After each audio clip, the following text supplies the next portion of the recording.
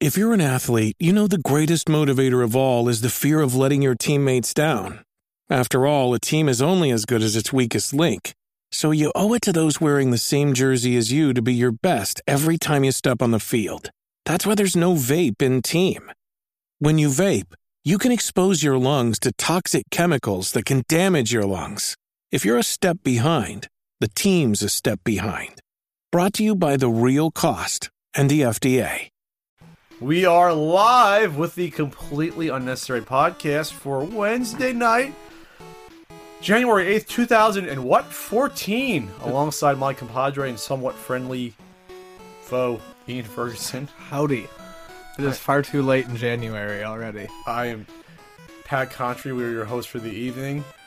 Coming up, we'll be discussing the PlayStation Now streaming network that was announced, or streaming service that was announced, excuse me. We'll be recapping MagFest 2014, Ian's first time out of his shell, and at a convention. Pish. And also taking your questions via the hashtag CU podcast on Twitter, and we'll probably get one or two topics out of that because there's not a lot going on. But Ian, how are you doing? I'm good. I'm tired. I'm still recuperating from MagFest, but looking at 13 days straight of work here. But it was fun. It was worth it. Other than that, I'm looking forward to the new year. And you? I'm not looking forward to the new year now.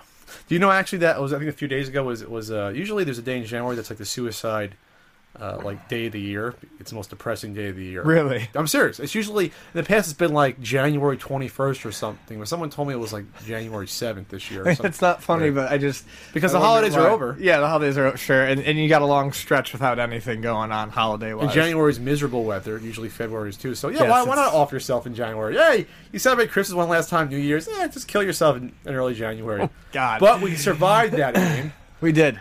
We survived that. So, yeah, so in terms of stuff going on, my DVD arrived on a week ago. It arrived, and I sold at MagFest. So get those pre-orders in now, even though right now it's an order, not really pre-order. It's still a pre-order. Get your order in. Get your order in for those DVDs.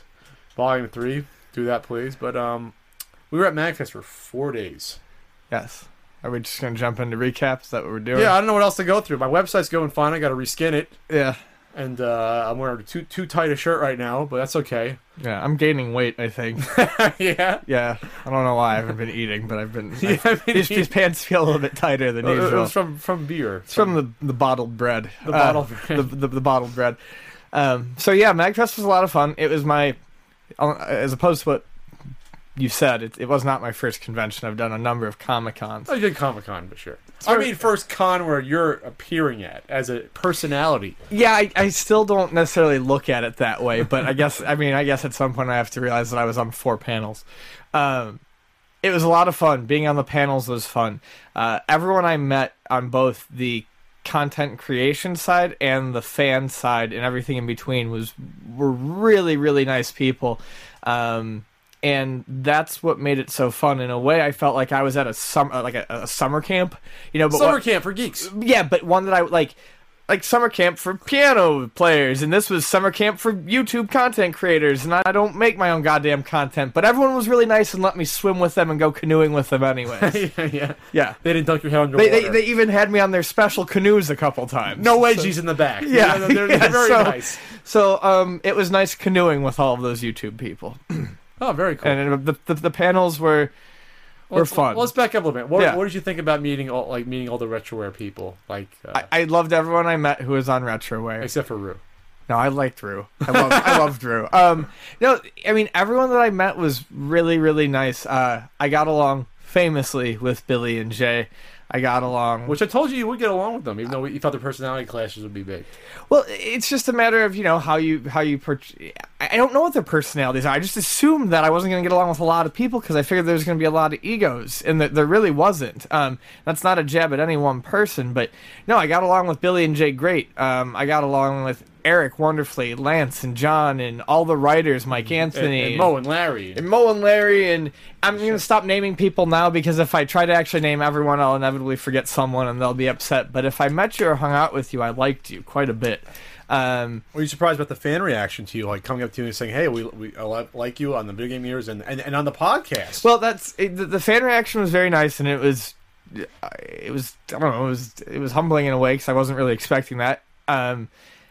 Everyone was very cool. No one was weird. Everyone was really nice. I was surprised that, I mean, I gave away almost all my pins. I actually don't even have a full set myself anymore personally because I think I have a full set. One of our friends lost her TurboGrafx pin, so I gave her the one off my bag as replacement. So, anyways, tell people about your pins real quick.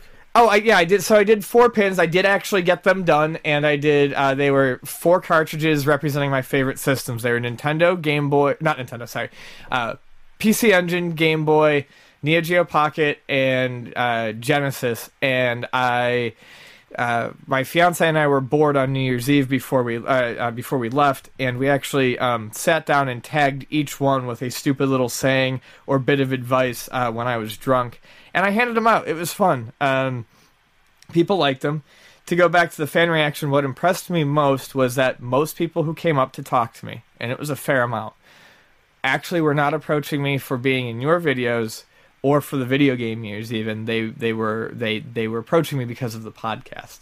And that was surprising. That was surprising because that I feel like is, you know, I'm heavily involved in the video game years, and I'm on your project, but I'm on your videos, but the podcast is our truly collaborative effort. So the fact that, you know, I was getting recognition for something that I was more involved in was fun. It was nice. It makes these are fun and easy to do, but it made doing them even more, you know, it was more worthwhile. It was nice to know that there's people listening. That's good. Yeah, I hung out a lot at the RetroWare booth. Yeah, that was fun. I was selling my wares, my RetroWare wares. Yeah. Extra games, DVDs. The wristbands I should have for sale by now because I have way too many of them. I have over 900 left at this point, so yeah, way too many. Folks, keep in mind that they're good for ankle bands too. Order 4. Or if you have a small head, you can just put one around there. Use a sweatband. Get one for your dog or your cat. So at first you weren't going to be a part of the video game collecting panel, but then you were, and I thought you did a great job as a perspective. And you added a lot about, well, I guess, more like the climate, what's going on, but also about game stores and how you price things. And I don't think a lot of people realize, you know, the difference. At least like a reputable game store versus one that just uses eBay to price everything, you know, listing price. Yeah, I had a conversation with a few people about some of the things I said at the collecting panel. Everyone enjoyed what I said, but you know, a lot of people are like, that's reliant on the store that you're dealing with being a decent store, and that is true. But all I'm saying is you know, what I said at the panel is basically there are certain things that you can find at retail stores for a good deal that you wouldn't expect, and you just have to know who you're dealing with. I mean, at all in collecting, that's one of the main things, is know who you're dealing with and make sure you're dealing with someone legitimate, whether it's another collector, someone who's trading you, or an actual store. You know, making sure you're not dealing with assholes or idiots is kind of, you know, tip number 1. Mm-hmm. And you got over, not that you had a fear of a crowd, but I thought maybe you would. But you did fine. You were funny. You were witty. This isn't just a, you know, fellatio of Ian segment. But I mean, no. you were good. And then so the video game years panel, which I thought was really fun, and it started off as sort of static groups. Then it was free form, and it was really, I thought, really fun. Just a great discussion about '93. Besides Rue's bizarre bashing of Doom, comparing it to Jurassic Park. I can't wait to see that panel online, because me and Ian look at each other like, is this guy fucking nuts next to us? So Doom was like the first or second topic. I think it was the first topic. Doom was the first topic. And we started off, I was like, Doom. We did a nice minute and a half on Doom, how we would do it live here. With nothing. Ian and I don't pre-script. For the most part, 99% of it, we don't pre-script. Right. Video game years. So we do that. We go over, and all of a sudden it goes to Rue's group. So Rue just turns to the screen with Doom. You know, I'm not a fan of Doom. You know, the pixel graphics. And he goes up on this strange, incoherent, just tangent about why he doesn't like Doom, and it's sort of related back to, like, I guess, establishing a weird video style, a graphic style that he saw in Jurassic Park on the Super Nintendo. I'm guessing he meant the first person part. Yeah. It was so bizarre that if you were there, you saw me just look at each other, like, not knowing how to respond. First, because of bashing Doom, which was a revolutionary game, but also just like, what is he actually talking about? We had no idea. Well, I mean, to his credit, and that was bizarre. That was bizarre. Yeah, to his credit, there's no way around that. But everyone's first run on a segment, I think, was a little rough. And then when we just kind of, the thing was, is we all play nice together on stage, and it was very easy for us to kind of slip into a free flowing format on that without talking over each other, because it was just like pause, wait, 1, 2, and slip in an interjection, and it went well. I don't remember there being a whole lot of talking over each other, and we were still able to do. What I liked the most about it is we were able to do a bit of back and forth between the groups that you never get to see on the video game years. And even bringing up, like Lance, I remember I forgot to bring up Tricks to the Doom Gurus, and then Lance brought up, or you did, about the modding community getting a big, that was a big part of Doom. And then so I remember, I Doom Tricks to the Guru book. I had that. I talked about that. So it fed off each other the same way a segment would, where it would build off of someone mentioning it, cut to another person. And so, yeah. John threw me that softball that let me about talk Ridge about Racer? Ridge Racer. Yes, I couldn't believe you swore you were going to talk about Ridge Racer. I wasn't planning on it, but he started talking about checkered flag for the Jaguar, and I was really? I've got this. I can sneak in right here. And the best part about that was, and this is why I had so much fun, because everyone was friendly and attentive. John actually had a clip for Ridge Racer on his computer, so in case I did actually jump onto Ridge Racer, he had a clip. So the video. John tried to produce it a little bit and have clips to show, which sometimes they work, sometimes they didn't. It didn't work with the X-Wing. We talked about X-Wing. It didn't work for that just because John showed the intro, not the actual gameplay. So it didn't work for that. But for the most part, it worked to show gameplay of what we were talking about, like Doom. So it worked great for Mortal Kombat with the Mortal Monday commercial. Yeah. So we talked about Doom, Mortal Kombat 2, and the release of Mortal Kombat 1 on the system. We talked about LucasArts, which was X-Wing, Day of the Tentacle, and Sam and Max. We talked about Jaguar and the 3DO coming out. And a couple others I forget. NBA Jam. NBA Jam and Star Fox. Yep. Those are the main topics. Oh, and Zelda Link's Awakening. Yeah, Link's Awakening, which I know nothing about. I've never even played it for a second. But anyway. That was one of the other segments I got worked up on, because no one else on the panel gave two shits about it. John beforehand's like, yeah, I can talk about that. I know that game. And Ruth's like, oh, I love that game. And then everyone's struggling to talk about anything specific in the game, and I lost it. That's funny as hell. At least I admit I own it, but I don't know anything about it. Meanwhile, it sounds fun. I like the fact that it's not in the same stories of rescuing Zelda. It sounds like the limitations they put on that game are why that game turned out so well. Sure. And then we had the Retroware panel Saturday night, and that was you were up front and center. You were like, I don't want to be on the stage. You were in front row. John was like, sit down, so I sat down. But it was that was a lot of fun. That one was way less pressure. That was just we basically all just introduced ourselves, and then we did some Q&A, and then we played games. Challenges. And I won my pro wrestling challenge, which is good because everyone else on Retroware sucked. They were all awful at their challenges. I think our win percentage was like 35%. I won my personal challenge, Street Fighter 2, but then we lost the first two. We lost like the Bomberman Super Nintendo one, I thought.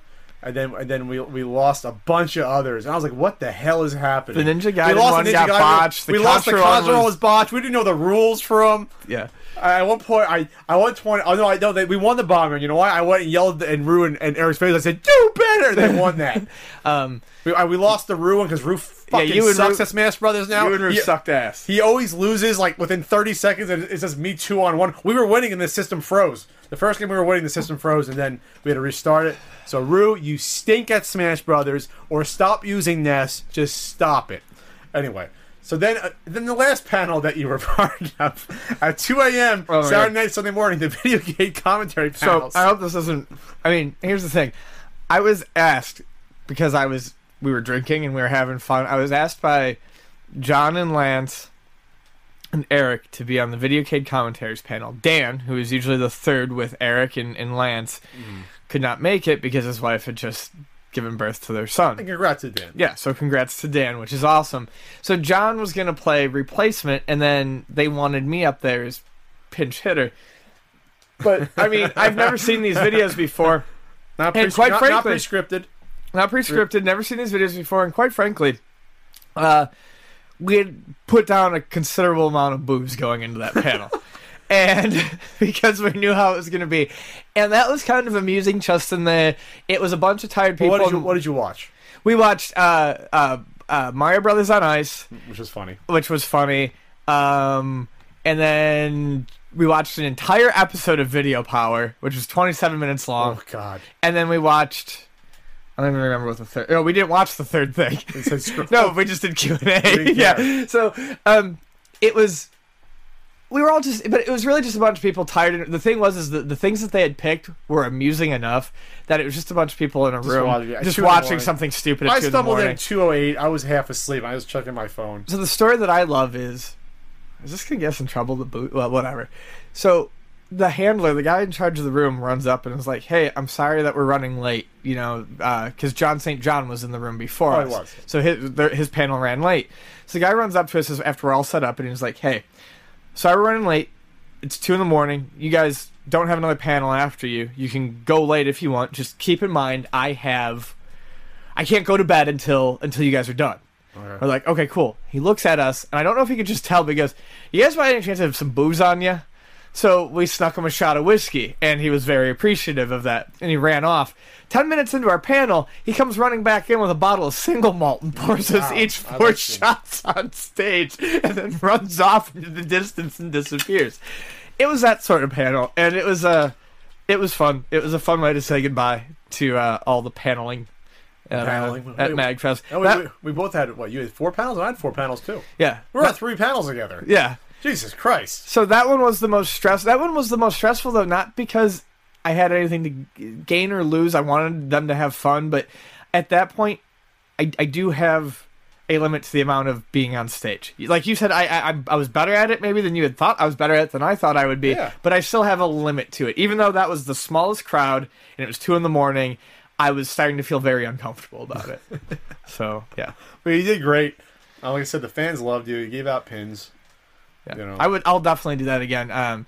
Justin was nice enough because apparently Justin's a big pin fan. Drew Wario is a big pin fan, and we were talking about pins and designs and whatnot. And he does a bunch of his own, and he actually uses a pin maker. I want to get a pin maker, and he uses a cheap one that I had seen middle of the road reviews on. And he showed it to me, and It's decent. it was pretty nice. So I might actually get it, and if it's something that I stick with, I'll get a nicer So one. what do you print it out yourself and just press them in? Basically, yeah, the way the Badge a Minute one works is it's modular, and then you use a special press to press it, as opposed to having everything in a full press so on you its print own. it out first, then you kind of put the paper over You do that for all of them, but instead of it being a one-piece unit that you constantly turn them through, this is something where you open it up, put it, whatever. So it's a bit more complex. Okay. But yeah, I do pins next year is what I'm getting You at. sell them.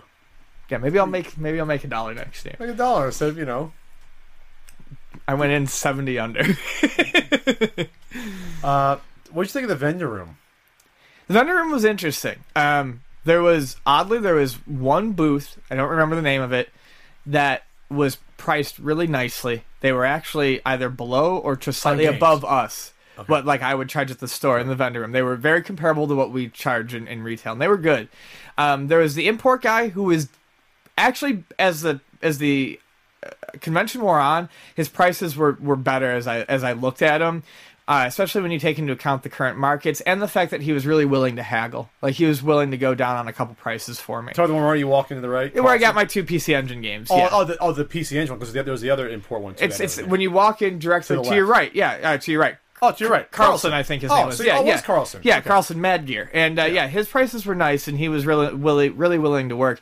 There was one place, I'm not going to mention them, but I'll just say that they get a lot of flack online at all the conventions they go to, that they were just charging fucking exorbitant prices. Well, the problem was this year versus last. If you saw it was called the MagFest unbagging video last year. I bought a lot of stuff last year. I think I spent $250 to $300 on. Well, I spent about that much this year, but it was $250 to $300 worth of games, right, and boxes and manuals and a couple of handhelds. It was a lot of little things that I bought. Last year there was probably. It's not MagFest's fault. They were sharing a lot of spaces here because there was a Sunday.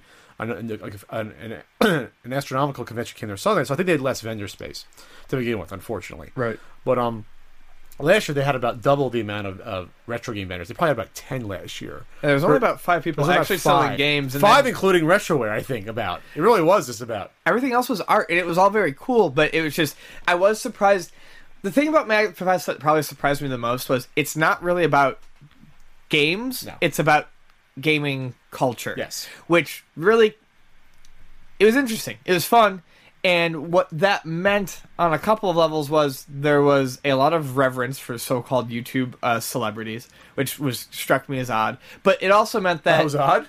Well, yeah, it was interesting. Like it was just, it wasn't like developers; it was people who talk about games. Do you get what I'm saying? Yeah. It's Magnus is non-corporate, right? Yeah, and then it also meant interesting things. So, like, we walked up to the Retroware suite, and someone, I think it was Mike Anthony, had brought a PC Engine with a CD attachment. So, unbeknownst to me, we could play the games that I bought that day. Like, people, there was a lot of love for the hobby in it, and but because of that, it was almost kind of assumed by going through the vendor room. It looked like that no one there needed games. Everyone needed gaming accoutrements. Everyone was. It was odd to see that it was more art and even board games and things like that than it was actual physical titles for sale. I'm lucky that I got the 2 PC Engine games that I did. I think so. Yeah. So yeah, the only things I purchased were, jeez, I think I bought. Yeah, what did you buy? Let's go through our buy lists real quick. I think I bought. Well, you go first. You already said 2 of your things. So I got Flash Hiders for PC Engine CD, and I got Motor Rotor MC for PC Engine. By the way, CD. I did damage my M8 by hitting it with the chair. Aw. I scuffed it. Go on. Both are a lot of fun. And then I bought Netrunner, which is a card game, and it looks Netrunner, and it looks fantastic. Everyone seems to be hot on it right now. I read through the rules. I can't wait to play it. And then I bought Vani. I bought her a shirt, a Final Fantasy VII shirt, but you know it's tough to tell. It's like a Mako reactor sign. And then I bought her a pair of Animal Crossing socks that look like the grass. And then I bought my friend a CD. So like I didn't even buy myself a ton, but what I did buy was really cool, like stuff that I was looking for. So I wasn't just buying stuff to buy it. Sure. I was searching for things to buy. You bought a Wizards and Warriors in the box? I traded to Super Air Zonk, Ryan, who actually owns it. It's so weird because I thought Ryan had all the NES games because he owned the Stadium events. Right. And it turns out, no, he has a Stadium events and not that many games because he bought about 30 NES games off me that I brought. Yeah, he bought a lot. He bought a bunch each time he saw you. And so at one point he's like, yeah, I have this Wizards and Warriors in the box. I'm like, okay, that's cool. I like any game like that's still in the early era. It's like 87 Wizards and Warriors. So yeah, 88, 87. It was 87. So he had in the box no manual, but I had a gauntlet for sale for $4. Tenjin Gauntlet. We just did a trade. I'm like, okay, that's like the first thing I technically quote unquote bought. And then I was hard pressed until I saw a guy looking through manuals at one of the 5 vendors, and I was like, there's manuals here? Because that's why I go to Portland. That's the first thing I look for, because that's all I really need. I don't need any more games. You know that. Obviously, I'm looking for certain games, but I have 99% of the ones I want and right. for the systems. Not just the ones you never play. But, I mean, the list of games I'm looking for are I'm looking for, like, 3 Genesis games, 1 or 2 N64 games maybe, and, like, 4 Super Nintendo games and a couple of Master System games. That's all I'm looking for. Besides one that may catch my eye. So I'm not going to these places. I'm not going to find that much, especially if there's only 5 vendors. So there's manuals. I'm looking through manuals, kind of competing with this guy. This guy knew who I was.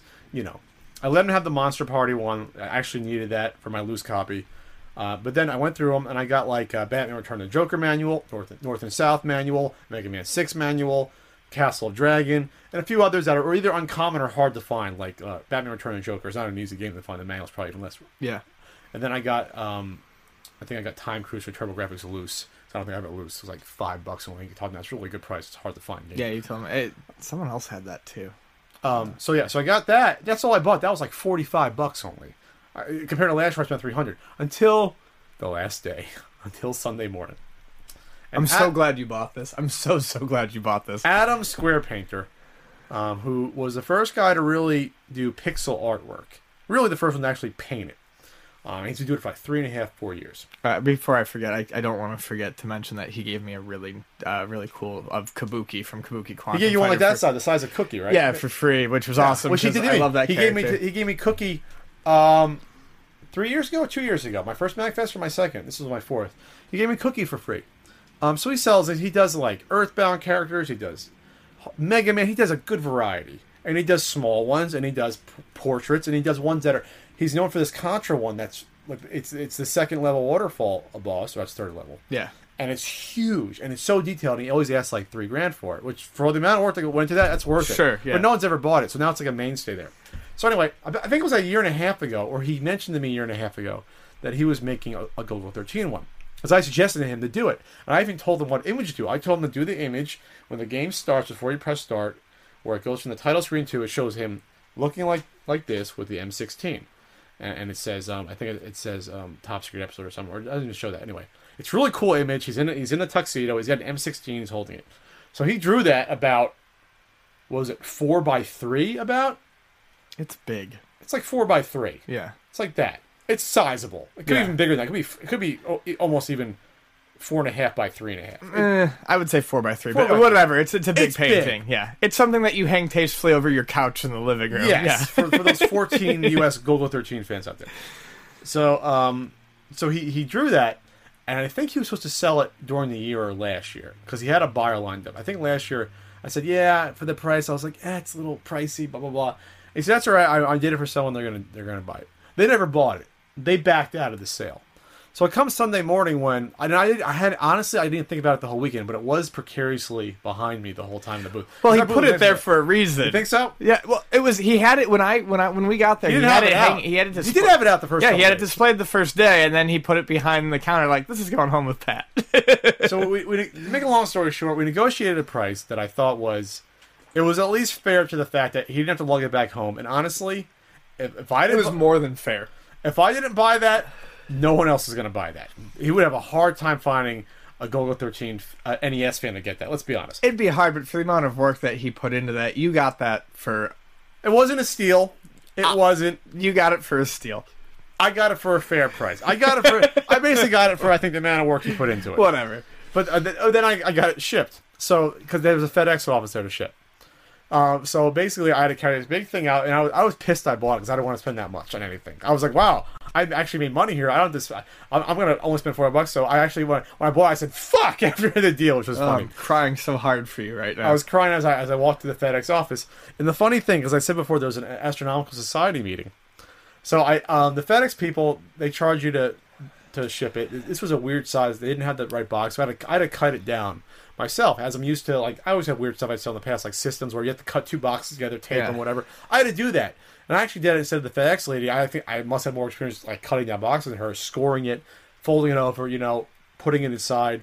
And so while I'm doing that, two 60-year-old Japanese men, I mean Japanese, don't speak English, come over and are like helping me do it, which obviously is great because it's Golgo 13. And if they didn't see what it was, but had they seen it, they would have went nuts. I always felt like I should have said Golgo 13 to them. I should have pointed and said Golgo 13. They would have been like, oh, they would have been so happy. I don't know why I didn't think about that. It sort of ruins the story for me that you didn't tell them. I know. what it was. I didn't think about it. Something was like some sort of psychic connection that because Golgo 13 is huge in Japan. Yes, it's a cultural phenomenon. It's their James Bond. You walk down the streets, he's on billboards. He's on TV commercials for beer.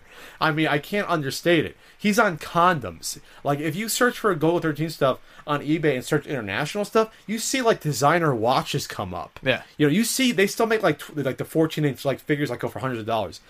It's huge. Right. The manga still is produced every month. It's up to, like, issue 480 ever since, like, 67. They've been doing one every 2 months or so, or whatever. So, anyway, that's a funny story about that. And then I didn't get the con flu because I was taking Zycam, like 2 a day just to make sure. You know what I did? Yeah. I drank a lot and ate poorly. And you know who doesn't have con flu? Me. Surprising because you were sick the week before. No con flu. No con flu? No con flu. So you might be back. Vonnie might want to go back. You had a good time. So you had a good time. I had a really good time. Whether or not I go back, well, I plan on getting married this year. And Is it going to be this year? Probably. And there's some family stuff going on that I won't get into, but I'm probably going to have to take an emergency trip home at some point. So I don't know with time off Comic-Con what it's going to look like, but I did make it known to my employer that this is something that I would probably want to do again next year. So thank you, Pat, for dragging me out. Thanks, Pat, for dragging me. 3 years in a row I wanted you to go, and finally you come out. So that's it for MagFest. Fun times. Fun, good stuff. Oh, and Rue had to just go. He had to go to the $40 brunch buffet on Sunday, which was worth it, but he was whining like a baby until he went. I refused. Can we talk? No, let's not talk about the hospitality suite. No, I want to be invited back. Yeah. So moving on, PlayStation Now. So PlayStation has Sony has unveiled a service called PlayStation Now that they will be rolling out in the future. And it's a streaming service, as far as anyone can tell, much like a Netflix for PlayStation 4. It'll also be for Vita, various tablets, smartphones. So it's a cloud service. It's making use of Gaikai, which they bought earlier in 2012, and so it's not really based it's very minimally based on the performance of your hardware, and largely based on whether or not you have an item that they will let you run PlayStation Now through. It's going to cover, I believe, PlayStation 3 games, and I believe they had already said PlayStation 1 and PlayStation 2, as well as Vita and download type stuff. So now we know why the PS4 was not going to be backwards compatible. They made us planned all along. They had already. Everyone could see this coming. They purchased Gaikai before they announced these things, and they said there would be some sort of streaming or cloud-based service. So this really isn't a surprise. It's just now they're announcing it. Now the question is, the bigger surprise, I think, was that they're going to be allowing this sort of stuff on like tablets and smartphones.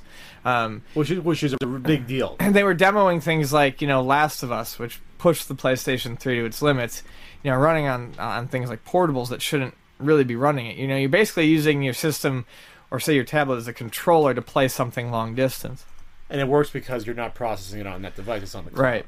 Right. They've said that you'll be able to rent games individually for X amount of time, or that you'll be able to sign up for a subscription-based service. Did they announce the price of the service yet? To my knowledge, they have not.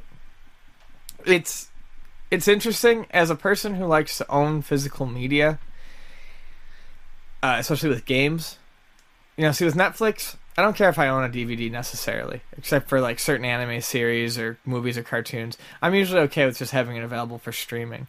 But with games, I like to own it, and if this is where things are going, I don't know, it's too impermanent for me when I like to be able to go back to games. If they take something off of Netflix, no big deal. I have a lot of other ways to get it. But if they take, if this is the future, if this is what we transition to, oh yeah, and they take a game off of it because of, say, like the recent Activision problems where they're losing the Marvel copyrights, so they're pulling things off. Yeah. Well, what the hell happens if in a generation or two this is the only way we're getting our games, and then we can't play them anymore? This conversation actually came up when we were talking to. I was actually talking to Square Painter about it. Was talking about digital games and how already it's sort of screwing up the marketplace for collectors. What happens if you get a 360 10 years from now and you want to get a game that's got some real crippling bugs in it? Let's say Fallout New Vegas. Good game, but the launch version of it had some bugs. You can't and you can't get the patch. What can you do?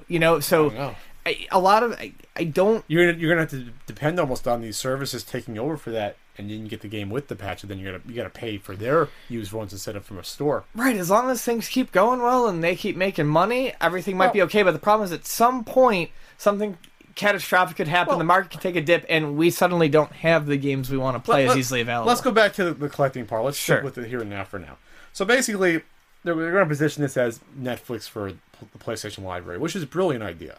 Sure. I would sign up for that. Yeah. Depending on the price. I see this, in my crystal ball, I see this being something like $19.99 a month for the entire library of games that, the Sony has the rights to put out, but that'll be worth it, I think, to a lot of people. They're going to be going online and being like, wow, I can play Ridge Racer again, or I can play this again. You made me happy. Without spending, Nintendo. I just got a 3DS, and one of the things I was not shocked about, but I was kind of perplexed how an NES game on the 3DS was $5, and how that seemed unreasonable. I thought it'd be $1 or $2, which is what I think what they originally were on the Wii. They weren't $5. No, they were $5. They were always $5.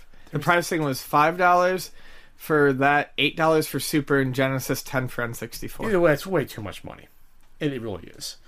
For something that has almost no overhead besides getting the license. And if Nintendo owns it, there is no overhead. So for this would be good, because this is like, I don't have to buy these individual games, which would cost me hundreds and hundreds and hundreds of dollars. Sure. $20 a month, even though it could be a couple $100 over the year.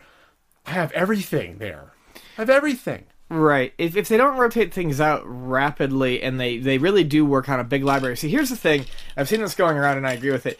What they need to do is they need to make sure that they put the focus into the U.S. market. It's like when they did the PlayStation 1 Classics and the PS2 stuff on the PlayStation 3 in Japan. Mm-hmm. Japan got an incredibly huge PlayStation 1 library. The U.S. got almost none of it. They need to focus on a central server, and they need to make it region-free. You you cannot expect us to pay for this. And I'm not even just talking about import games that never came out here. Games that completely got a U.S. translation were released in Japan and never got that release here for PlayStation 1. They need to make sure that there's enough content to back up the price. And they need to leave it up. And I need to feel... Well, they will, as long as it's... Of course, if it's Sony stuff, it'll be up forever. But if it's a licensing thing for another company, who knows? Well, yeah, and I mean, that's where you run into the problems. We don't know the breadth of it yet. We don't know if it's going to be... if it's going to be Final Fantasy games or not, or if that's going to be precluded from the streaming service because they have to pay extra money to license those games. You know what I mean? We don't know those parts of it yet. What I would almost hope to see, and I think this is hoping too much, is but instead of putting effort into uploading games for one-time purchases on like the PlayStation Store, they persuade everyone that the subscription fee is what to do, and they simply translate that store over to the subscriber service.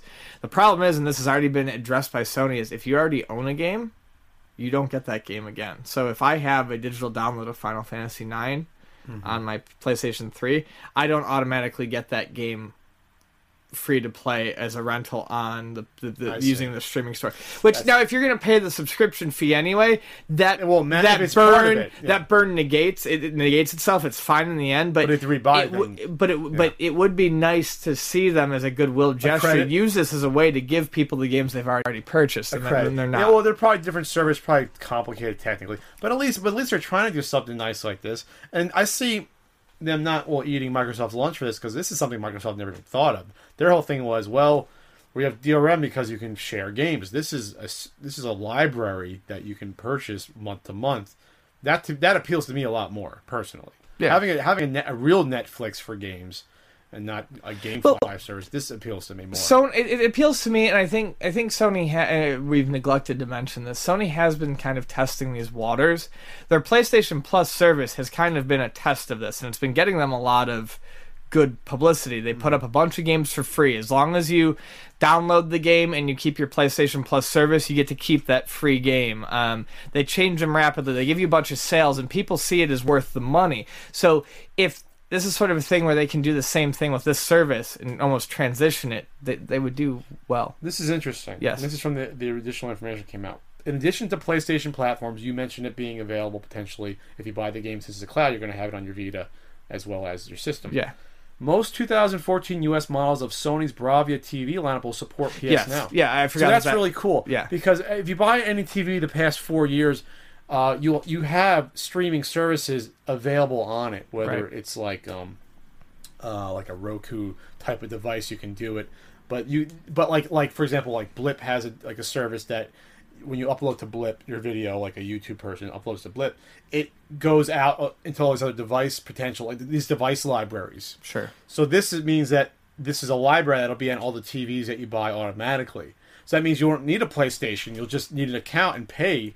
And then you can, I guess, hook a controller and somehow, and there you go. It's like the streaming game services that died out a couple years ago. Someone had said that, what's the point of even having a PS4 at this point? Well, you can't do the PS4 games. You can't do the PS4 games. But still, I mean, what drives me, well, not drives me. What I think is kind of crazy about this though is Sony's almost trumping themselves so fast. I wonder where they're going to, when they're going to stop and how they're going to make money, because the Vita TV was supposed to be this, basically.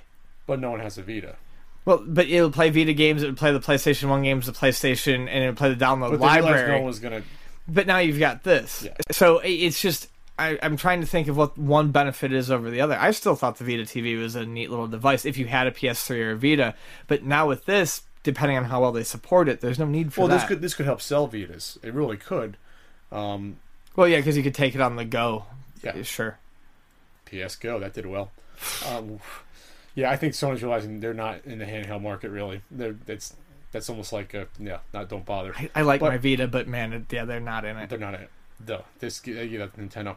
But here's what's interesting. Eventually, the service will expand beyond PlayStation platforms and Sony devices, allowing users to stream PlayStation games on numerous other internet-connected devices. I think eventually they're going to say, "Fuck it." 4 years now, you'll be able to stream their service on a PC. It'll be like Steam. You'll be pay $20 a month or whatever, and you can play all the games emulated on your computer, which is a cool idea.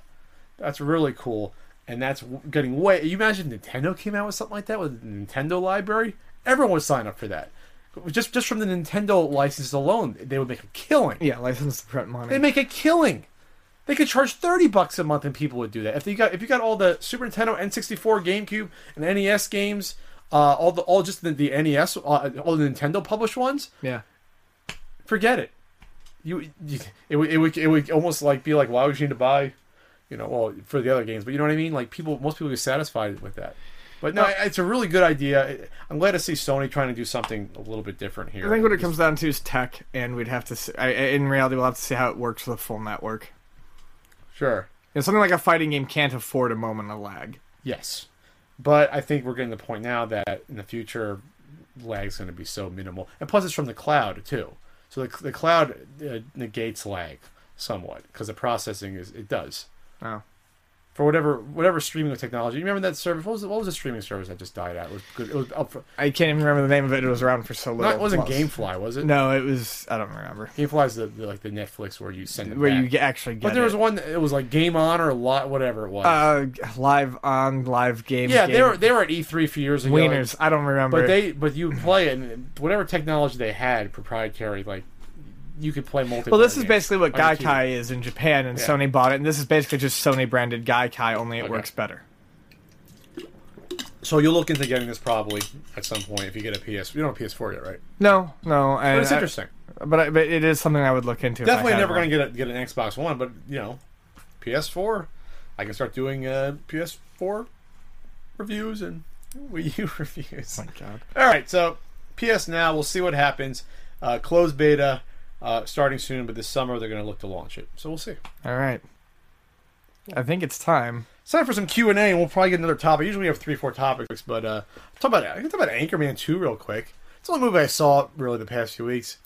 It was funny. It was honestly funny. The first one, I was kind of like, yeah, it's funny, but I never want to watch it again. I have a very bizarre sense of humor. And Anchorman 2, if you have a bizarre sense of humor, then that's what it caters towards. It's definitely not a pandering sort of comedic thing. Yeah, you get the yelling jokes of like Steve Carell and and everyone else, but it really is. There's some sharp jokes. Obviously, there's some misses too, and the character development for a couple of characters stinks. But it works overall. It's funny. I haven't seen it. I haven't seen the first one. I tend to love or hate Will Ferrell. This is the only specifically on his movies. This is the only Will Ferrell movie that you honestly can take him for 2 hours because he's so entrenched. He really lives as a character. Right. He was on ESPN. He did a North Dakota broadcast. You see that on YouTube? He actually had a real news broadcast. I mean, I didn't watch, but I saw that he did one. Like 3,000 person, town that like there's no news. He actually did it in character, like, and not being funny, just did it. And the past 3 months, he's lived as a character. Supposedly on Saturday Night Live, one of the jokes with Jim Brewer and Tracy Morgan that Jim Brewer told was that like he would be in character in 2003. He was in character when they came back from that live, and they would try to get him out of character or whatever characters they were. It could have been even the late 90s, and he wouldn't ever get out of character. He was living as a character. So that's my short little Anchorman 2 thing. It takes place in San Diego. I tried to be an extra for the SeaWorld scene. Everyone did. Everyone in San Diego tried to be an extra. Yeah, it was stupid. There was no close-ups at all, so it wouldn't matter anyway. Right. It was still funny. Now we'll go to Q&A. Hashtag CU Podcast. I also got an email read off as one of the things. Remind me, someone sent me like a CU Podcast email. I love the wording of it. It's a little bit rude, but it is a different culture. Are we going to our first ever mailbag segment? Is that what we're doing? We're going to the mailbag. This is from Magnus Strom. All right. This is from Magnus Strom. It says an email. Mr. Contry. I should read the whole thing real quickly. Do an unnecessary podcast episode on the topic of the lifespan of video games. The physical copies, that is. And not of the consoles and computers or whatever more there is. Everyone must understand that every single floppy disk, cartridge, HuCard, CD, DVD, GD-ROM, Blu-ray, and cassette will eventually break. They all will. With the consoles, it is the same. Electronic gadgets and machines and computers have a limited time of use. They will all give and die. They will frankly stop working at one point. And what then? What will happen? I don't know. What will happen then? What will you, Mr. Contry, do with your massive collection then? What will people who have a collection of video computer games do when they can no longer play them? Keep them as memorabilia, as antiquities. The long-time future of games must, almost surely, lie in emulators. As I see it, a digital copy on the internet can live forever, and close down a ROM or optical disc, a magnetic diskette or cassette. Will it, however, die with it? But it Or can't. will someone start a new production of Amiga 500s, the greatest machine ever, Commodore 64s, Nintendo Entertainment Systems, Dreamcast, and so forth? Is that at all possible? It is. People are doing it.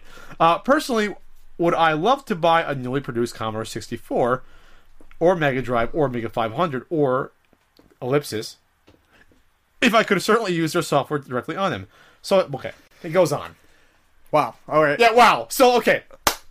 People are making new consoles. They've been doing it for like 5-6 years. Yes. New NESs, Super Nintendos, Genesises. They're making new controllers for Dreamcast and Genesis.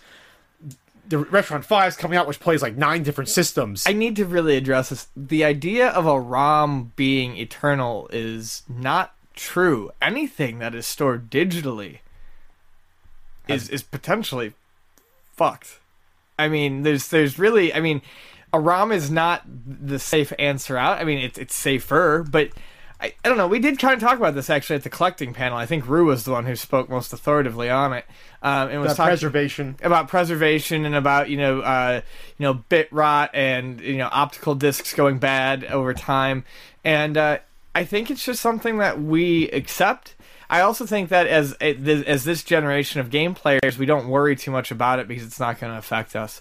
And if it was something that could be preventable in any real way, I think we would be taking those precautions. But Well, I think the point is that to get the ROMs dumped, they're available forever on the internet, and yeah. yes, In theory, theory. not every server and everyone's computer is going to get destroyed.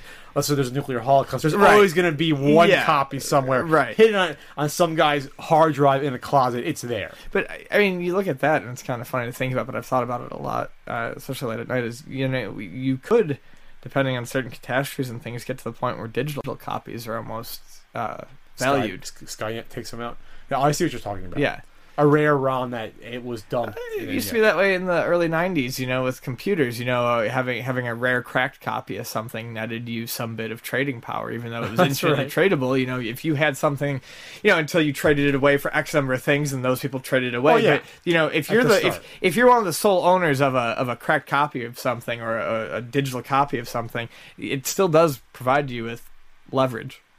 Sure. So I guess what we're saying is that I think even, who knows how long these cards will last. Could be a couple hundred years, could be 1,000 years, if it's taken care Could of. be tomorrow we all start experiencing huge problems. You imagine that? Well, just one day, like a switch, they all stop working. I think these would still be cherished, though. I honestly do. I think to a certain type of collector, and I think at this point we're talking true collectors, not me necessarily. And but I hate to say, if you ever wanted to, you can burn a ROM chip. we can reflash it. Yeah, you can reflash it. Yeah. So yes, I think that this stuff, even if everything did get wiped out, having an original case that was reflashed would still be worth something. Yeah. No one would know. I wouldn't have a problem with that. No. NWCs are gonna. I point to it's not there; it's in the bank. But the NWCs, eventually, since those are EEPROMs, Those are EEPROMs. Those will probably die quicker than anything else. Who knows how long? But yeah, those will die. Yeah. But mine's not dead yet. Both No. are still fine. Hope we answer your long question, Magnus. Gotta be cool with the Magnus. You got to be a robot fighter, or you're from Norway, one or the other. Agreed. All right. This is a topic we're going to get into. This will be a topic, and we'll start from here. This is from at Seth GFP. I've started collecting a few uncommon SNES cards. What's the best way to avoid fakes or repros? Well, it's getting tougher, and this is a topic I want to talk about. We're getting to a point now that there's officially a bubble. And before I was kind of leery about saying there's a bubble and if there's one coming. I think we're getting to it now, because now we're getting to the point where repros and scams are becoming more prevalent. Yeah. And when that happens, you get to a point where either people do not trust the market they're getting into anymore to make high price purchases, or they say, fuck it, I don't want to be a part of this. Right. And at that point, the $800 game you have, if people no longer want it, they see it as a danger, the price is going to drop dramatically. So, for example, I've heard a story, I've seen it published, and it's happening more and more, that someone in Europe bought a Flintstones Dinosaur Peak. They bought it. The label looked fine. And they open it up, and it's not the original board. It's a different board that was created. That's starting to happen.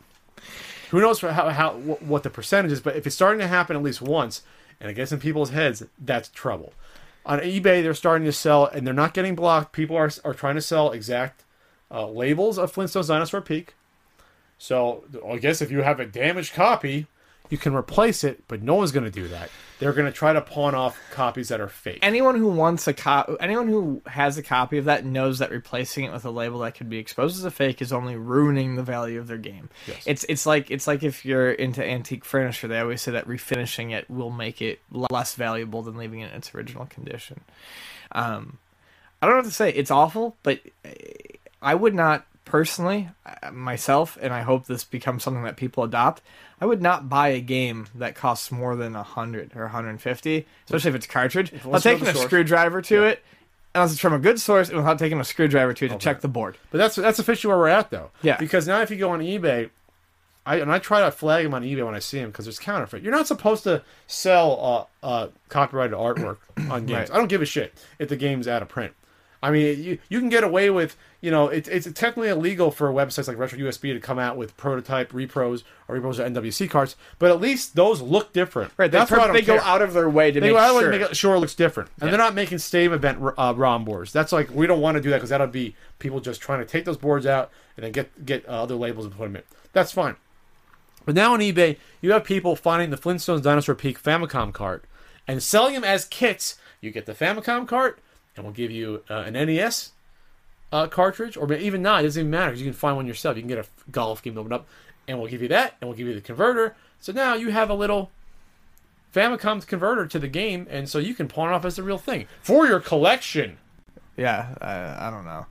That's stupid. I feel like, as much as I talk about collectors, I feel like any real collector, no matter what they're in it for, money or whatever, is not going to do that. It's only a scammer who's going to be interested in that. So you heard it here first. I think this is going to be the year where it starts to tumble. I really do, because this is now becoming something more serious.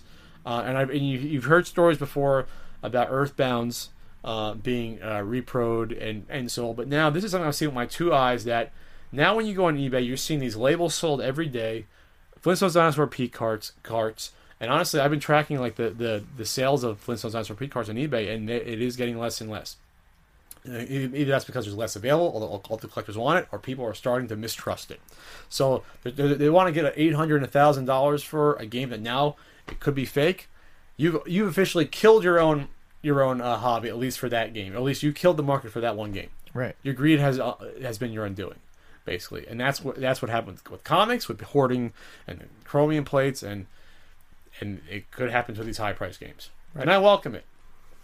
So There you go. Next question.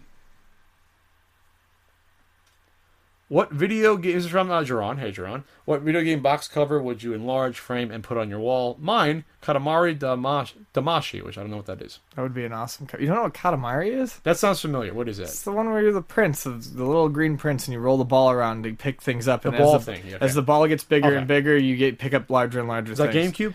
No, it was PlayStation 2. Okay. And the cover is really nice looking, and in the background, it just shows like a cow in a pasture, and in the background there's like a rainbow, and there's like a big ball rolling up. I might own that. Keep going. I'll see if probably I own do. If I had to pick one, I would probably do the original Star Soldier cover art for the Famicom cartridge, which is the cover art for the U.S. Starship Hector. That's right. You told me they switched it. Yeah, they switched it. I love that cover art. Why would they switch that? I don't know. It's ridiculous, but I would love to have that. There should be there should be a Starship Hudson B with a big Hudson B inside. That's what there should be. What about you? What are you doing? I'm checking to see if I have that game. Well, I had to say Top Secret Episode, but no, that wouldn't be the first, because the Top Secret Episode art is not good. It's just silver. It's just silver. And Gold 13 is really small. That's a tough one. I'm not the person that really keep track of art that much. I mean, I use the Double Dragon 2 art, which is fantastic, for my DVD We've cover. used that twice now. We used it for the marathon. So that must be good, and it's behind you on the wall. Yeah. So just say that as your I'm just going to say that yeah. right now. You obviously have an affinity for it. This is from This is a funny one. This is at Retroblog. Ian, what do you find more offensive trading at the store? Sports games or porn DVDs? I don't find the porn offensive. It just sits there until we throw it out. I'm done with sports games. They're not. I mean, neither is offensive. Well, this is Tecmo Cup Soccer, and it's hard to find. Well, yeah, but I mean, most sports games at this point, I just politely turn away. I do not have Katamari. Okay. I gotta skip a few, unfortunately. This is from Narc Podcast. Since collecting goes in waves, Ian, do you see an upswing for Sega on the horizon? I think it's due. I think that there's that potential. I don't necessarily think it's immediately on the horizon. We also talked about this during the collecting panel at MagFest. You gotta look at it this way. Nintendo was very popular. People collected for the NES. As people started to fill out their sets, they laterally moved to the Master System and the TurboGrafx. Fast forward 5 years, people who grew up with the Super Nintendo are collecting for the Super Nintendo. A lot of them are starting to get towards the end of that now. I do think we will see the Genesis get its due. I don't know if it'll be this year, maybe next year, but I think I predicted that even last podcast because someone asked for like trend predictions. I think the Genesis will go up in price. I do. It just makes sense. People always need places to go in retro gaming once they're done with something. And Genesis just makes sense. Especially because like the Master System, like the TurboGrafx, when those got big, the Genesis right now is cheap. The first few people who decide, fuck it, I'm going all in on Genesis, are going to get out of there with a collection where only a handful of games are going to cost them more than $100. Well, you got Musha. Yeah, Musha and Senti are the Crusader Senti are the first ones that I always think of. Herzog's Why even worth that much? No, I mean it's one of the harder to find games, but it's $70 or something. I sold my last copy for $30, and I think I double checked to make sure that was a fair price. I was looking for Time Killers. It's like a $30 game. Time Killers is yeah. See, here's the thing: like Time Killers and Herzog's Why, the tier like just below Musha and Senti is like in the $25 to $50 range. So it's almost like Master System. There's only a couple of games that are really worth over $100. Yeah, I think I don't want to be part of it, but if you want to get into Genesis, do it now because yes. It will get a bump. I don't know if it'll be right away. The only thing that has going against it, besides the fact that there's no new Sega systems, that's always something I say too, is the fact that half of the library is also on the Super Nintendo. But to a collector, that wouldn't matter. I'm just saying, to a completionist collector, that's not going to matter. Yeah, but that's the only thing. At least it hurts. At least to get into it, it's like okay, there's so much crossover. Obviously, there's good games that were not on the Super Nintendo or vice versa. But that's the only thing I'm saying. That might hurt a little bit. It's not a unique set. But to someone who's coming off of Super Nintendo, and it's well known that I'm not huge on the Super, but to someone who's coming off the Super Nintendo, it would be the same as someone who's coming off a Genesis collection. We were still at that weird point in time where a Genesis version of a game and a Super Nintendo version of the game could be wildly freaking different. The Tournament Fighters Teenage Mutant Ninja Turtles games, incredibly different. The Aladdin, wildly different. So, yes, there are some games that are going to be mostly the same, but I think there's going to be enough differences to keep it interesting for those who have finished up their Super Nintendo sets. So, okay, we'll see. By the way, I probably have like well over 200 Genesis games. Yeah. What's the library, like 800? Something like that. I don't even know off the top of my head. It's out for a long time. It was for like 10 years. Yeah, 88 to, 89 to 98 about. Yeah. If you count, well, you got to count. They were still producing games in the late 90s. What are your thoughts on the Metal Gear series? I never really followed it. Besides the NES one. I think as an experiment in storytelling, it's fascinating. I'm not huge on stealth games. The first one was the only one that I played with any enthusiasm. That's from M. Geiger. This is from at Andrew Parada 1. Highlander reboot, for or against? You might as well reboot the damn thing. They've ruined it with the shitty movies, with Highlander Endgame and the Source, and with the stupid Highlander the Raven series. A series would be the best way to go with Highlander. The series was the best exploration of immortality and the morality issues that might go along with that. A movie, it's harder to boil it down, but whatever. They were supposed to do the reboot with, what's his name, who's playing Deadpool, Ryan Reynolds, who was supposed to be it, but I think he left the project, but whatever. I think the best, again, a TV show is probably the best way. They've really mishandled that franchise. The people that own it, they've really done awful by the past, 12 years. So, Ian, do you like any of the Sega 3D classics on 3DS? Yeah, so I own the Space Harrier, the Super Hang-On, the Galaxy Force 2, and the Sonic the Hedgehog 3D classics on the 3DS. I really love all of them. The Sonic one is just nice because it lets you have the spin dash, and the 3D effect is great. I wouldn't wholeheartedly recommend it. What I would say is any of the Super Scalar games they've done look phenomenal in 3D. Like, one of the few times I use the 3D a lot on my 3DS is for those. And they're arcade perfect ports of Super Scalar games with a lot of options, which really aren't readily available. Even the Galaxy Force 2 port on the Saturn is only pushing 30 frames per second when it should be 60. So for some of these games like Galaxy Force 2, this is like the truest version you have of an arcade game. They're really nice. They're worth the money. I'm hoping with Round 2 that Sega recently announced, we see some other Super Scalar stuff like Outrun. This is from at Gootsant. Pat, before Denise, how did you convince Allison to knee you in the balls and kiss you passionately in some of your videos? Cash. Cold hard money.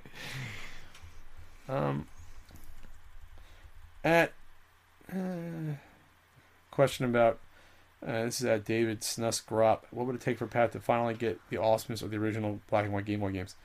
Such a great library. I know it's a good library. I just never had it as a kid, so I'm not exposed to it. Right. I know. Eventually, I should just sit down.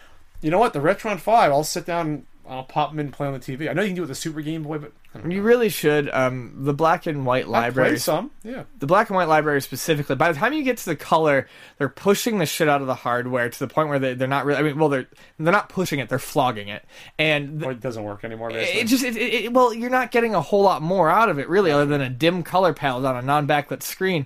And if you look at the amount of like shitty licenses like Mary-Kate and Ashley Olsen and Disney movie games on the color portion of it as opposed to the black and white, more of your original better games were black and white. Yeah, that's the best portion of the Game Boy library to explore. We answered one about the downloadable games hurting the video game question. We already talked about that. This is from Helen, who you met finally. Hello, Helen. Helen. Desert. Sucks I can't be able to listen live, but here's a question. What is your least favorite arcade game? Least favorite arcade game? Which is one, I'm trying to think of one that I played and just like walked away after like not even finishing my quarter. That's probably what it comes down to. That's a tough one though. You know one I don't like a lot? I'm going to get shit for this, is the original couple of Gauntlets. I really don't like them. Why? Because I hate that ever-dwindling health meter that Like they that? use to suck your coins out of your pockets. But you could get health.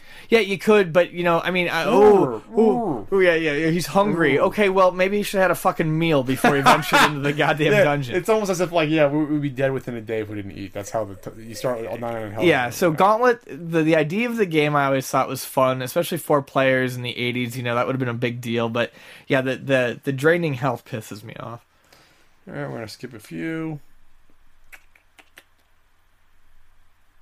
This is at Dear Someone, John Jablonski. For Ian, in caps. So it's for Ian! What's up, John? If someone walks into Luna and wants to buy a shit game, will you warn them? Here's the deal. As a business, I have to make money, but I am very honest. If someone walks in and grabs a shit game or comes up to me and says, I want Deadly Towers for the NES, I say, can do, sir, and I sell it to him. All anyone has to do is ask me if a game is good or bad, and I will steer them away from it.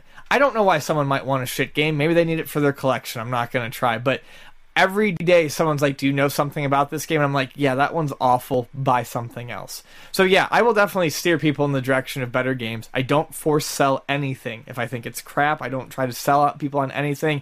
But if someone has their own reasons for wanting to buy a shit game, I just assume that they know it's shit. If they need to know an opinion on it, they'll ask me. This could have been a topic. This was announced today, but this is a question. So we're going to talk about it for like a few minutes. Where's the actual question? Breaking topic. Talk announcement of the WWE Network today, which is going to be a streaming online service. Oh, okay. Game changer? New model for internet media? Will you buy? So basically, to backtrack, for about 1.5 years, they wanted to release a new actual TV network, WWE. They were working on it. They announced it as coming soon. So that was going to be the flagship channel for Raw, for SmackDown, for a lot of the other stuff they have out there. What happened since then? In 1.5 years, WWE has done well to really push their YouTube channel and do like weekly shows. Like there's a Dolph Ziggler weekly mailbag show. I think there's a show with Michael Cole, who's the play-by-play, and him and John Bradshaw Layfield doing a show. So I think that got their sort of feet wet where they decided, well, why don't we just go to the internet more? They have an app now where you can. It's really actually cool. It's gimmicky, but like you can actually download the app and then decide. Like they'll ask you on the WWE app every week. They do it. Like who should they face in the match, or what's the stipulation, and you can watch the match on your phone while it goes to commercial. Oh, really? So some cool stuff. It's not totally useless. I think it's free. There must be ads on it or whatever. It may cost $1, but whatever. So now they're going to, I guess, bring a streaming service, right? So I'm guessing you'll be able to watch Raw on your TV and SmackDown. Probably not the pay-per-view still, because obviously they want you to pay $50. So it's going to be $10 a month. $10 a month to watch probably old matches and to watch probably the new shows on your stream. Well, that makes sense to me, because a lot of times I want to work on my computer, but I want to watch Raw if you don't DVR it. So $10 a month, I don't know, it's interesting. It's interesting. I don't know that I'd bite. MLB's done it. NHL's done it. Football. I'm not saying it couldn't work. As I've explained on the podcast before and to you that I've gotten just a little bit back into wrestling after like over a decade out of caring about it. And I'm mostly just watching old stuff with my friends and discussing it with them online. But I guess it would depend on the amount of content, because I hate watching it on a computer. I'd much rather watch it on a TV. I think for fans it would be big. Could you just imagine... I don't know what really to say about this other than, can you imagine what this would have done for them if the technology was available in like 97 to 2001? Wow. Or even blow it up even bigger? Yeah, like it would have been insane. Frankly, it doesn't excite me much, but if you're into it, and depending on what type of content they're going to give you, if you can access... Depending on how deep they let your access to old Raws go. Well, they own everything now. Oh, I know they do. They own every wrestling library. AWA, NWA, they own all but a few of the regions that held out. So they own like 90% of all the wrestling footage going back 50 years. Right, I get that. To me, it's, the value of it to, I think, even a big wrestling fan is going to be how deep do they let you go into that footage.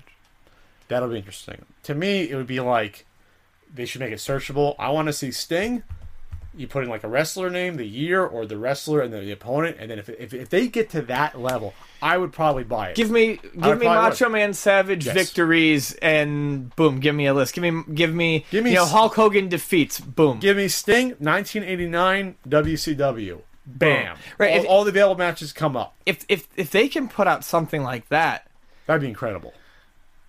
I would get it even just for a couple months just to get it out of my fucking system. Just spend a couple months. A lot of it is on YouTube. That's probably sure, but like I said, I don't like watching on a computer. Yes. Like, let me watch on a TV with an easy to navigate and search engine like that. Let me put in filters like that. Well, I'm not sure this is going to be available on TVs right away, but eventually maybe it would. But it's definitely going to be on the internet. Oh, okay. I thought you meant. Okay. So it's going to be like the MLB.com one or the NFL one. You pay to watch it, but it's still cool. I'm slightly deflated now. Well, just get a box for your TV, and that's where it's at. Technology is scary. Technology is scary. This is from at Game On. Are the rumors true that Ian has his own YouTube channel? O-Phase. Yes, Sean, that is true. I don't have anything on there, though. There is. I simply have an account, which counts as having a channel. This is from at Ryu Wilson. Could I get advice on finding a good place to do retro game trades? Most people I know want above eBay prices even on trades. Well, they're assholes. You got to find friends. You got to find people that are collect. Here's the thing: most collectors are assholes. I say that time and time again. No, it is, and I say time and time again. You have to make friends. Yes. And I don't know how many times we can say that. That's not to sound mean to the person asking the question, but really, friends are your friends.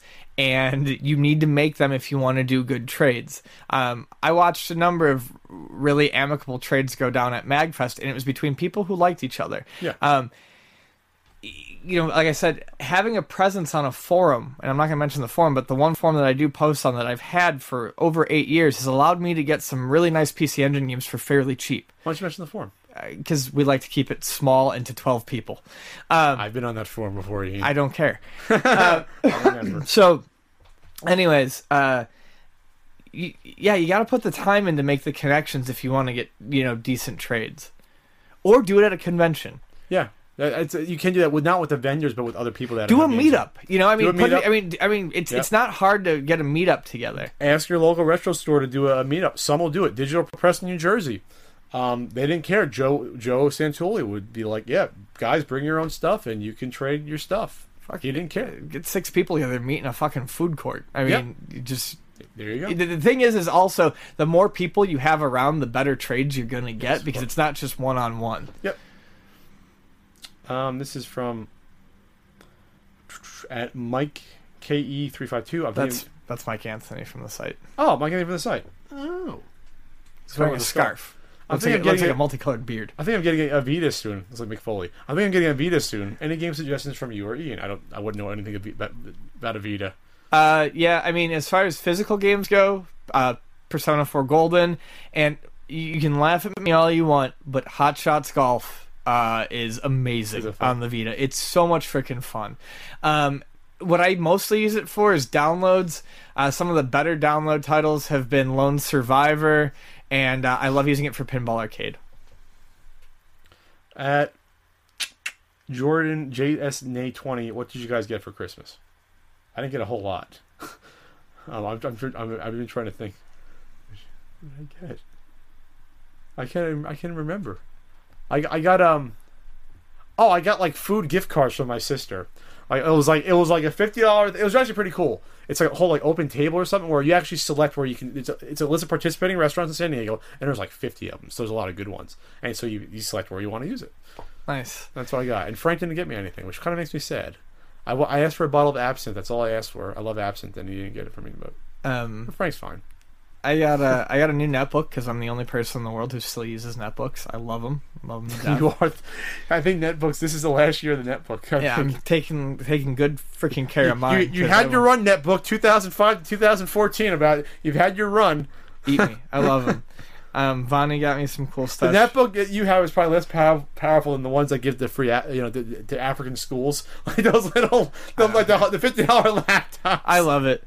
Vonnie got me a cool little Butters figurine. She got me a little Snoopy figurine. We got Disney passes. I got you a present. Yes, you got me a Charlie Brown Christmas tree. I posted it online. People saw it.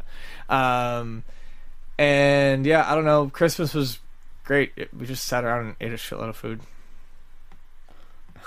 Couple more questions. All right. Then we're done. We made good time. This is from at Blastermaster _ better than that regular Blastermaster. Must the required discipline to not trash NES boxes in the 80s? Game Boy seems even more hard to get complete in box. Thoughts?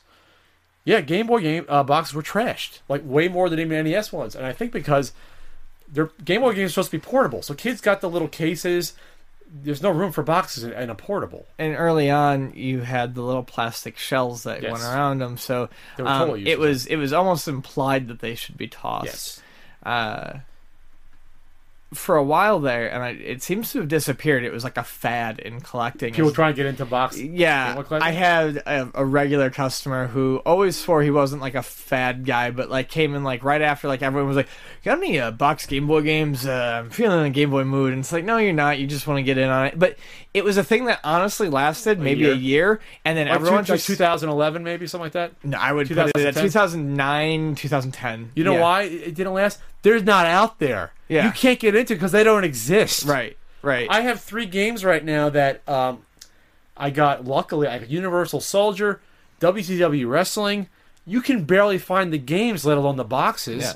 So it's like a weird thing. It's just they didn't produce a lot of these games to begin with for whatever reason. They just didn't. Yeah. It's not like NES games where even if a game like Flintstones Dinosaur Peak, you can't find it like around, but you can always get it. You can't get these games even on eBay. It's just bizarre. I can't explain it. They must have done really small runs. Like really small, like 3,000 small. But if you've held a box recently, they weren't the sturdy cardboard of the NES. They were the flimsy type that was used for like the N64. They were packaged in a way for a system that almost implied that you're supposed to just toss the damn thing. So yeah, I think that's why you can't find it. And I have a bunch because when I first moved here, I got really good Craigslist deals until I want to say 2000, maybe early 2012. So I say it's been 2 years since I got a good Craigslist deal. But I was finding Craigslist deals. It's right before, and that's what I said. The Switch was probably 2012 when you had probably 5 times as many resellers getting into it and really not finding it. But I got like my full Virtual Boy set from a nice lady who had it since the 90s. I remember you telling me about that. With the case, $80 for everything. That's probably like $700 or $600 worth of stuff. Yeah, And then I got like 50 boxed, complete Game Boy games, and half of them are hard to find. Yeah. Just the game themselves. I don't know where he got them from. But One of them was a sealed Game Boy Gold Pokemon, but It's one of those things where, though, the market needs to be there. So people got lost interest or got frustrated because they couldn't so, find so them. desire is down now. So even though you have something that's hard to find, like a Universal Soldier box complete, doesn't mean it's worth anything necessarily. Sure. Yeah. It'll be interesting to see if people go back to it. But yeah, that was a fun year. Everyone trying to come in and scoop them all, acting like they didn't know anything about it. Like they had the hot tip before I did. The hot tip, yeah. Yeah, and then everyone stopped looking. It all comes from Nintendo age at the end of it, Yeah. probably. And I think we have one last question. All right. Let's see. One last question. One person actually tweeted us. It was like, it's TV time in my house. This is what's on, and we're on his TV. So he's like streaming us on his TV. and nice resolution, probably, too. Last question. Hi, Pat and Ian. Love the podcast. Are you guys fans of any sports? Oh, yeah. We're pretty big fans, at least. Ian's probably a bigger hockey. I was a big hockey fan in the 90s with the Rangers. I followed hockey growing up because I had to, living in Buffalo. I like watching soccer quite a bit. I've gotten into soccer the past few years with, I'd say, the 2 World Cups that I've seen, 2008, 2012, did a lot for... I've always loved it. 2010, 2006. Yes, Yeah. the World Cup is this summer. Yep. It was the only sport that I ever played, and I played it when I was little, but soccer was fun. I really like watching baseball live. Baseball live is fun because it's like a picnic. It's really nice. Sports that I watch.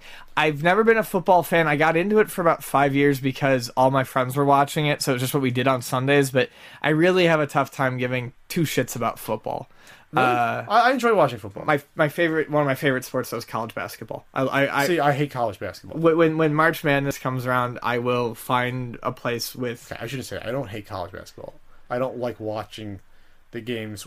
I don't like college sports in general because I feel bad for, like, obviously where it's so not fair for teams that have all the money and recruit, and they play a team in football or even basketball and they outscore them by like 1 billion points. It's not fun. It's not, because like most of those kids are just going to their geometry class and they're doing it as a fun hobby, and the other they're going to be professionals on the other team. That's why why the tournament is nice with college ball, because by that point you should have weeded out most of the weak teams. Now I'm not saying the first round is all roses, but you do get closer, more exciting games when you're watching the tournament.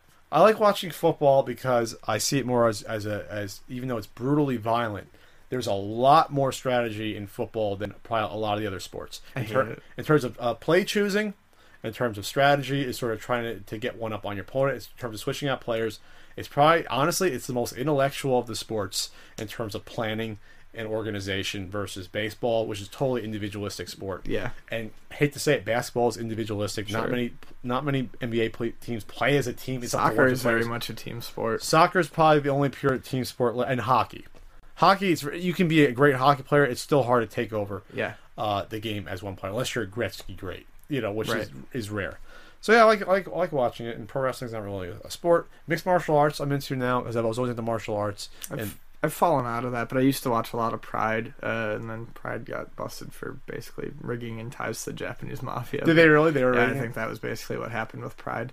But then UFC bought out their library. Well, they did that afterwards, yes. But MMA is fun. It's I like watching boxing, but it's boxing. There's so much. The thing about MMA that's great is that they're trying to not be like boxing, where it's like fixed matches and dream bouts never happening, because like you're never gonna see Pacquiao versus Mayweather. They've been talking about it for like 5 years, for example. Right. I mean, everyone wants to see it. You're never gonna see it. And in MMA, you'd be forced to, right? Because it wouldn't be up to the boxers. It'd be up to, this is who you're fighting next. You have a contract for 3 fights or 5 fights. This is who we want you to fight. Yeah. If you're not going to do the fight, get out. Quit, basically. But there you have it.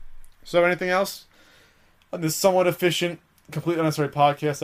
I've had much more energy than I thought I would. The past couple of days have been rough on me. I'm not going to go into why, but I powered through it. And 3rd podcast in a row, I made chicken fajitas before the podcast. Well, the chicken's still got to be cooked, but I made the peppers and onions. Ladies and gentlemen, the scent is amazing. Isn't it? I'm not a bad cook. I'm not a bad cook. I haven't gotten too fat from Christmas. My mom sent me cookies. That was a good present. They're frozen to last, and I just thaw them out, and they're fine. She makes me a chocolate chip, which really isn't a Christmas cookie, but she does. And she makes me the chocolate with the powdered sugar on top, like the mound, and the best that she gets the peanut butter one, where you dip the half in chocolate and let it cool. Ooh. Yeah, that's a good one. Play your cards right, you'll get one, Ian. Them's a good cookie. So, with that said, thanks for dropping in for this completely unnecessary podcast. We'll see you all in 2 weeks, unless I'm not here, but I probably will be. Yeah, I will be. Yeah, I was thinking about I might take a short trip. I need a vacation. I'm probably going to take it in February. Alright. I've had a real vacation in years. These MagFests and these conventions, they're fun. They're not vacations. They're a lot of work, unfortunately. So, there you go, Ian. We're going to sign off, and you're not running off to take a piss this time. Toodaloo. Toodaloo, guys. Toodaloo? Toodaloo. And Ian's not going to wait. He's going to get up again before I stop. That's really what radio hosts do, or podcast hosts. Bye, Ian. Bye. Bye, everyone. You idiot.